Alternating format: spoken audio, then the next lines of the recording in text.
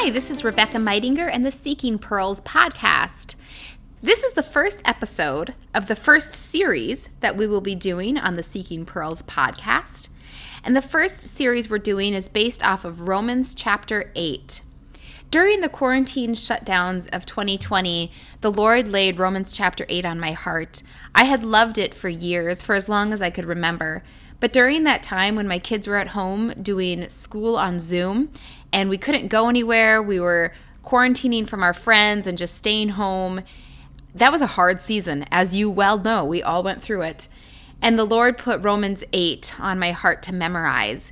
And so I would sit out on my sunny patio while my kids were inside doing their Zoom school, and I would just go through and work on memorization of Romans chapter 8, and it became a lifeline to me during those days. As I studied the scripture and memorized the scripture, it dug down deep into my heart. And the more I worked on it, the more I wanted to write on this scripture. And then the more I wrote on this scripture, the more I wanted to teach this scripture. And over the course of about a year and a half, it grew into a Bible study that I wrote called Spirit Life, Living in the Promises of Romans 8. That Bible study is available for purchase on my website, RebeccaMeidinger.com. And this podcast series we're going to do actually goes along with that Bible study. But they can also each stand alone. You could do the podcast without doing the Bible study, or you could do the written Bible study without doing the podcast. But they certainly work together.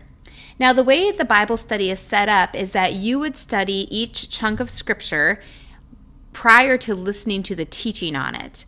So session 1 in the Bible study is Romans 8 verses 1 through 4. And there are 5 lessons on those 4 verses. And so you would do session 1 and then listen to the teaching on session 1. And then you would do session 2, which is verses 5 through 11. And then after you do those 5 lessons, you would listen to the teaching on session 2, and so on and so forth. That is the way the Bible study works with the podcast. In this episode of the podcast, we're actually going to do an introduction before we get into the text of Romans chapter 8. So you can listen to this podcast and it will set you up with background knowledge so that then when you dive into Romans 8, you've already had an understanding of why the Apostle Paul wrote this letter to the Romans, what his goals were in writing, when he wrote it, where he wrote it, what are some of the key points in the letter, and then you can dive right into Romans chapter 8 with your Bible study. Every single verse of Romans chapter 8 is power-packed with promises from God. In fact, if you're doing the written study, one of the first page you'll do in your written study is just going through the entire chapter of Romans chapter 8. There are 39 verses. And writing down every single promise you find in those 39 verses. And let me tell you, almost every single verse has a promise within it, a pearl, a beautiful, valuable pearl of the kingdom of God. And so it will be a great joy to walk through this with you. I hope it's a blessing to you. Let's get started with some background on the Apostle Paul's letter to the Romans. I love the Apostle Paul. I could talk about him for hours, but I will not. I will try to keep this brief. We meet the Apostle Paul when he actually goes by his name Saul, which is his Jewish name. We meet him in Acts chapter 7 when Stephen is being stoned for his faith in the Lord Jesus. Saul is a Jewish Pharisee who is in agreement with the stoning of Stephen. And what we see right after Stephen gets stoned, we see in Acts chapter 8, verse 3, it says, "But Saul was ravaging the church, and he entered house after house, dragging off men and women and committing them to prison." So he is a ravager of the church. He is a persecutor of the church of Christ. In Acts chapter 9, he is on his way to Damascus to arrest more Christians and bring them to prison. And Jesus meets him on the road. Jesus reveals himself to Saul, and Saul believes on the Lord Jesus, gives his life to Jesus. His life is flipped upside down, and he realizes that Jesus is in fact the way and the truth and the life, the Son of God, that salvation comes through Jesus Christ. And he spends the rest of his life teaching and ministering to the Lord Jesus Christ. He travels throughout all of Asia Minor, teaching about Jesus, even into Europe, planting churches and explaining the gospel of the Lord Jesus to people. And in our New Testament, we have 13 letters that Saul, then going by Paul, which is more of his Roman name, we have 13 letters of Paul writing letters to churches he had planted and individuals, and even one church he had not planted, which is the letter to the Romans. He writes churches letters and individuals letters to explain to them things that they might be misunderstanding about the gospel or about how to live for Jesus, how to minister to those around them in their communities, just a whole breadth of how to live as Christians is what he is writing about and explaining the Lord Jesus in his letters. One of those letters he wrote, like I said, is the letter to the church in Rome. And interestingly, this is the only letter he wrote to a group of people, a church that he did not plant. Paul, when he writes his letter to the Romans, he has never yet been to Rome, but we see very much a desire that he would go there. He wants to get to Rome. He has always wanted to get to Rome. So we don't actually know who planted this church. There is very much a likelihood that on the day of Pentecost, if you recall in Acts chapter 2, there were Jews from all over the known world had come to Jerusalem for that Jewish holiday of Pentecost. And that's the day that the Holy Spirit came and fell on the believers, and then they were able to preach in many, many languages the truths about Jesus. So it's very possible that some Jewish men and women from Rome had come to Jerusalem on that day, heard the gospel of the Lord Jesus, believed on the Lord Jesus for salvation, and then took that back to Rome and began the Roman church. That's very possibly the way the Roman church began, but we know that Paul did not plant it. But he'd always wanted to get there. So what I want to do before we dive into our text of Romans chapter 8, which we will do in the next episode, I want to look at some of the other parts of Paul's letter to the Romans to help us get an idea of why he's writing it, what his point is, what are some of the struggles going on there, and that will help us as we understand the text of our study in Romans chapter 8. So Paul is writing the book of Romans, or the letter to the Romans, in about 57 AD. And he is in his third missionary journey. He's in Corinth at the time, writing from the city of Corinth. And he's writing to the Romans because he really wants to go there. And so he's going to tell them, look, next on my plan is to come to you. And so he's going to build some relationship with them. He's going to help them with one of the struggles. They're one of the primary struggles in their church. And he's going to try to build a partnership with them.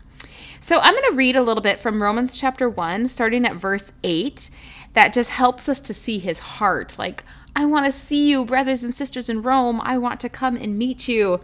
So he's going to say this in Romans 1, starting at verse 8. First, I thank my God through Jesus Christ for all of you, because your faith is proclaimed in all the world. For God is my witness, whom I serve with my spirit in the gospel of his Son, that without ceasing I mention you always in my prayers, asking that somehow by God's will I may now at last succeed in coming to you. For I long to see you, that I may impart to you some spiritual gift to strengthen you. That is, that we might mutually be encouraged by each other's faith, both yours and mine. I do not want you to be unaware, brothers and sisters, that I have often intended to come to you, but thus far I've been prevented, in order that I might reap some harvest amongst you, as well as among the rest of the Gentiles. I'm under obligation both to Greeks and to non-Greeks, both to the wise and the foolish. So I'm eager to preach the gospel to you, and also to all who are in Rome. For I am not ashamed of the gospel, for it is the power of God for salvation to everyone who believes, to the Jew first, and also to the Greek. So we see there in verse 16, we see a hint at why Paul is writing this letter. He said, the gospel is the power of God for salvation to everyone, to the Jew and to the Greek. So one of the unique dynamics that is going on in the church in Rome is that the church more than likely, we don't know for sure, but like I said, it more than likely started by some Jews who had gone to Jerusalem, heard the gospel preached at Pentecost, learned about the Lord Jesus, and brought that back to Rome. So it very likely started as a Jewish congregation, as most of the early churches did start. But then what's really interesting is that in AD 48, Emperor Claudius actually kicked out all of the Jews out of Rome because he saw them as a threat. Interestingly, the Jewish people were the only people in the entire Roman Empire that refused to bow down to Caesar.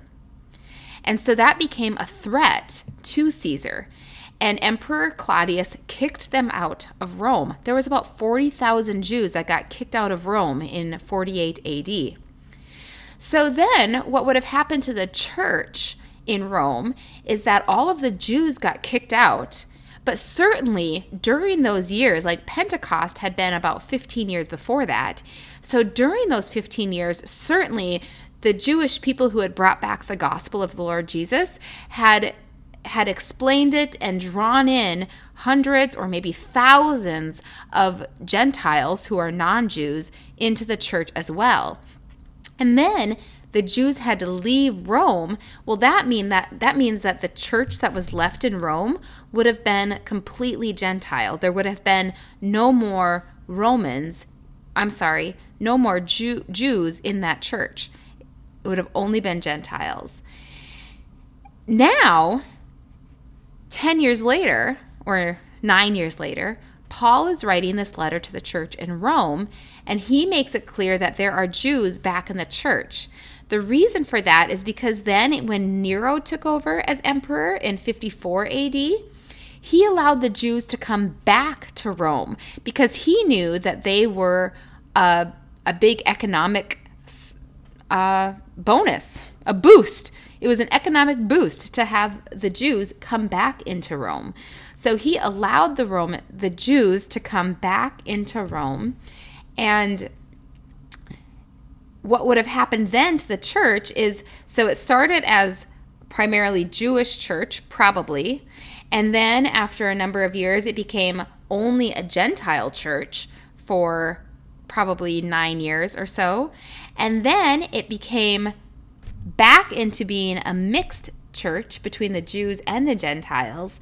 And now they have to figure out how to work together. What do we do with the law, the Old Testament law that God gave to the Jews?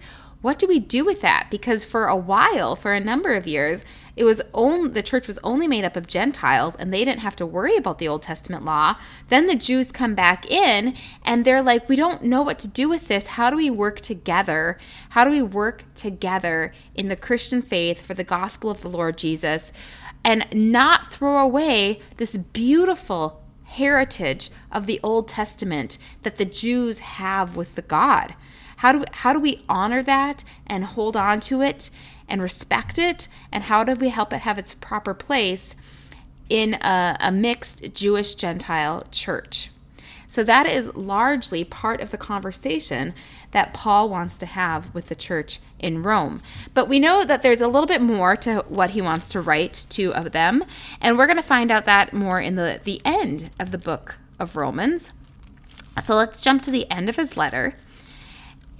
In Romans chapter 15, he's going to tell us a little bit more of his hopes in writing to them. He said, he's talking about how he, again, has always wanted to get to Rome, but he's saying, I have only ever wanted to preach the gospel where it's not yet been preached.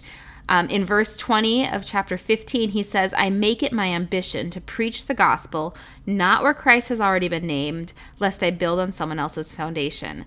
So his call by God has been to take the gospel into new places where nobody else has taken it. Well, Rome already had the gospel, so he knew that he wasn't supposed to go to Rome in all of these other journeys for all these other years he's been doing ministry. But he said that he has really fulfilled the ministry in a great amount of the land from Jerusalem to Illyricum. So if you were looking at a map, from Jerusalem all the way to Illyricum. He has fulfilled the ministry of the gospel of Christ, and now he feels like, okay, now I can go to Rome. So in chapter 15 at verse 22, he says, "This is the reason why I so often have been hindered from coming to you. But now, since I no longer have any room for work in these regions, and since I have longed for many years to come to you, I hope to see you in passing as I go by to Spain, and to be helped on my journey there by you, once I have enjoyed your company for a while. At present, however, I'm going to Jerusalem, bringing aid to the saints. For Macedonia and Achaia have been pleased to make some contribution for the poor amongst the saints in Jerusalem." Now, this is just fascinating. So what he's saying is, okay, now I get to come to Rome now. I'm so excited. I've been wanting to come to you for so long. But he says, I have been collecting money from all these congregations to take back to the church in Jerusalem. And so he's in Corinth. He's like halfway between Jerusalem and Rome. And he could keep on going straight to Rome. But he knows, I am going to take this money to Jerusalem. And a lot of people warn him, don't go to Jerusalem, because other people are nervous for him that if you go to Jerusalem, you're going to get arrested in Jerusalem. And the Apostle Paul certainly knows that that is an option, and he's not afraid. He's like, I'm going to take this offering to Jerusalem. He could send it with somebody else, but Jerusalem is so dear to his heart that he's like, I want to take this to Jerusalem. He loves the church of Jerusalem. He knows that that is where this is all started, that it all started with the Jews in Jerusalem. And he said the rest of the church is in debt to the church in Jerusalem, because the church in Jerusalem is where all this ministry began. And I want to take the offering there. That's the heart of the Apostle Paul. And so he travels all the way back to Jerusalem and does, in fact, get arrested there. And he ends up getting to Rome a number of years later after an imprisonment in Jerusalem, and then a 2-year imprisonment in Caesarea, and then a horrible shipwreck on the way to Rome. He finally makes it to Rome as a prisoner. But he doesn't make it to Rome the way he thinks he's going to make it to Rome, but he gets to Rome. That is the heart of the Apostle Paul. Now, as Paul ends his letter to the Romans, remember, this is before he ever goes there. This is in Corinth in about 57 AD. And when he arrives in Rome, it's actually, like I said, as a prisoner in 60 AD. So this takes a really long time. When he says, I'm just going to go to Jerusalem and drop off the offering, and then I'll get to Rome, it's a much longer journey than he thinks it's going to be. So in chapter 16, what's really interesting is, like at the end of most of Paul's letters, he gives his greetings. And I want to encourage you to read this, because it's really fascinating that he gives greetings to 26 individuals in the letter to the Romans. And that's fascinating because, like we've talked about, he has not yet been to Rome. He's never been there. And yet, there are 26 individuals that he names in that church. And he's like, say hi to this person, say hi to this person, say hi to this person. And it's wonderful because think about all the people he has met on his journeys, all of the Jewish people who were kicked out of Rome, and he met them in different cities as he journeyed. And then after Nero opened up the doors again for the Jews to come back into Rome, Paul probably got letters or whatever saying, hey, we're moving back to Rome. And so as he writes this letter to Rome, he's like, say hi to Prisca and Aquila, say hi to Mary, say hi to Andronicus and Junia, say hi to Ampliatus, say hi to Urbanus. Like, he's saying hi to all these people, probably many of them that he has met during his journeys.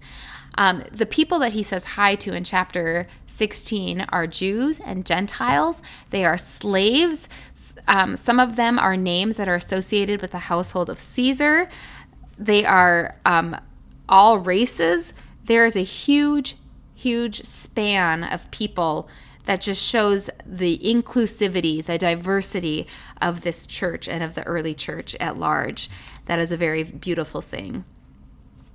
Phoebe is an important name that Paul mentions in chapter 16. Phoebe is one of the sisters in Christ he has met at his stay in Corinth, and she actually is the one who's going to carry the letter to Rome. So she probably was going to Rome on other business, and he was like, hey, I'm writing a letter to Rome. Will you take it for me? Will you take the letter there? And I love to think, I don't know this for sure, but I just like to think that as the carrier of the letter, wouldn't it be exciting if Phoebe, a woman, was the first person to ever read these words out loud to when she got to Rome, when she met with the church, met with the believers in Rome, if she got to read aloud the words of this letter for the very first time. That gives me great excitement to think about. I don't know if she did, but it's really exciting. So that is some background on the book of Romans, the letter that Paul wrote to the Romans. When we read Paul's letters, we need to remember that they are in fact letters. And so we're going to study chapter 8 during this study over the next 6 weeks. But let's remember that when Paul wrote Romans chapter 8, it was just one part of a much longer letter. And it was not meant to be isolated alone. So if you have time to read more context, if you have time to read the entire letter to the Romans, that would be ideal. That is how we want to read Scripture. We want to study it in the context of what it was written. And we also want to remember that the words, even though they were written so long ago, 2,000 years ago, Paul wrote this letter, we certainly know that the Lord intends it for you and I as well, and that there are beautiful, life-giving truths in this letter and in chapter 8 that we're going to study that are every bit as pertinent for you and I as they were 2,000 years ago when Paul wrote them. And I think as we go through it, you will see how true that is. The Word of God is living and active, and it is true for me, and it is true for you, and it was true 2,000 years ago, and it will be true in 1,000 years. The Word of God stands forever. And so I'm excited to dive in with you. If you are doing the written Bible study, this is where you could take a week or 5 days or however many days it takes you and do session 1, which is 5 lessons long, and then come back after you do those 5 lessons in session 1 and listen to the teaching on session 1. And that teaching will focus on Romans 8 verses 1 through 4.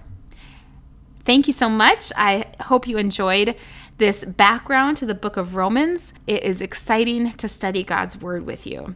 Have a great day.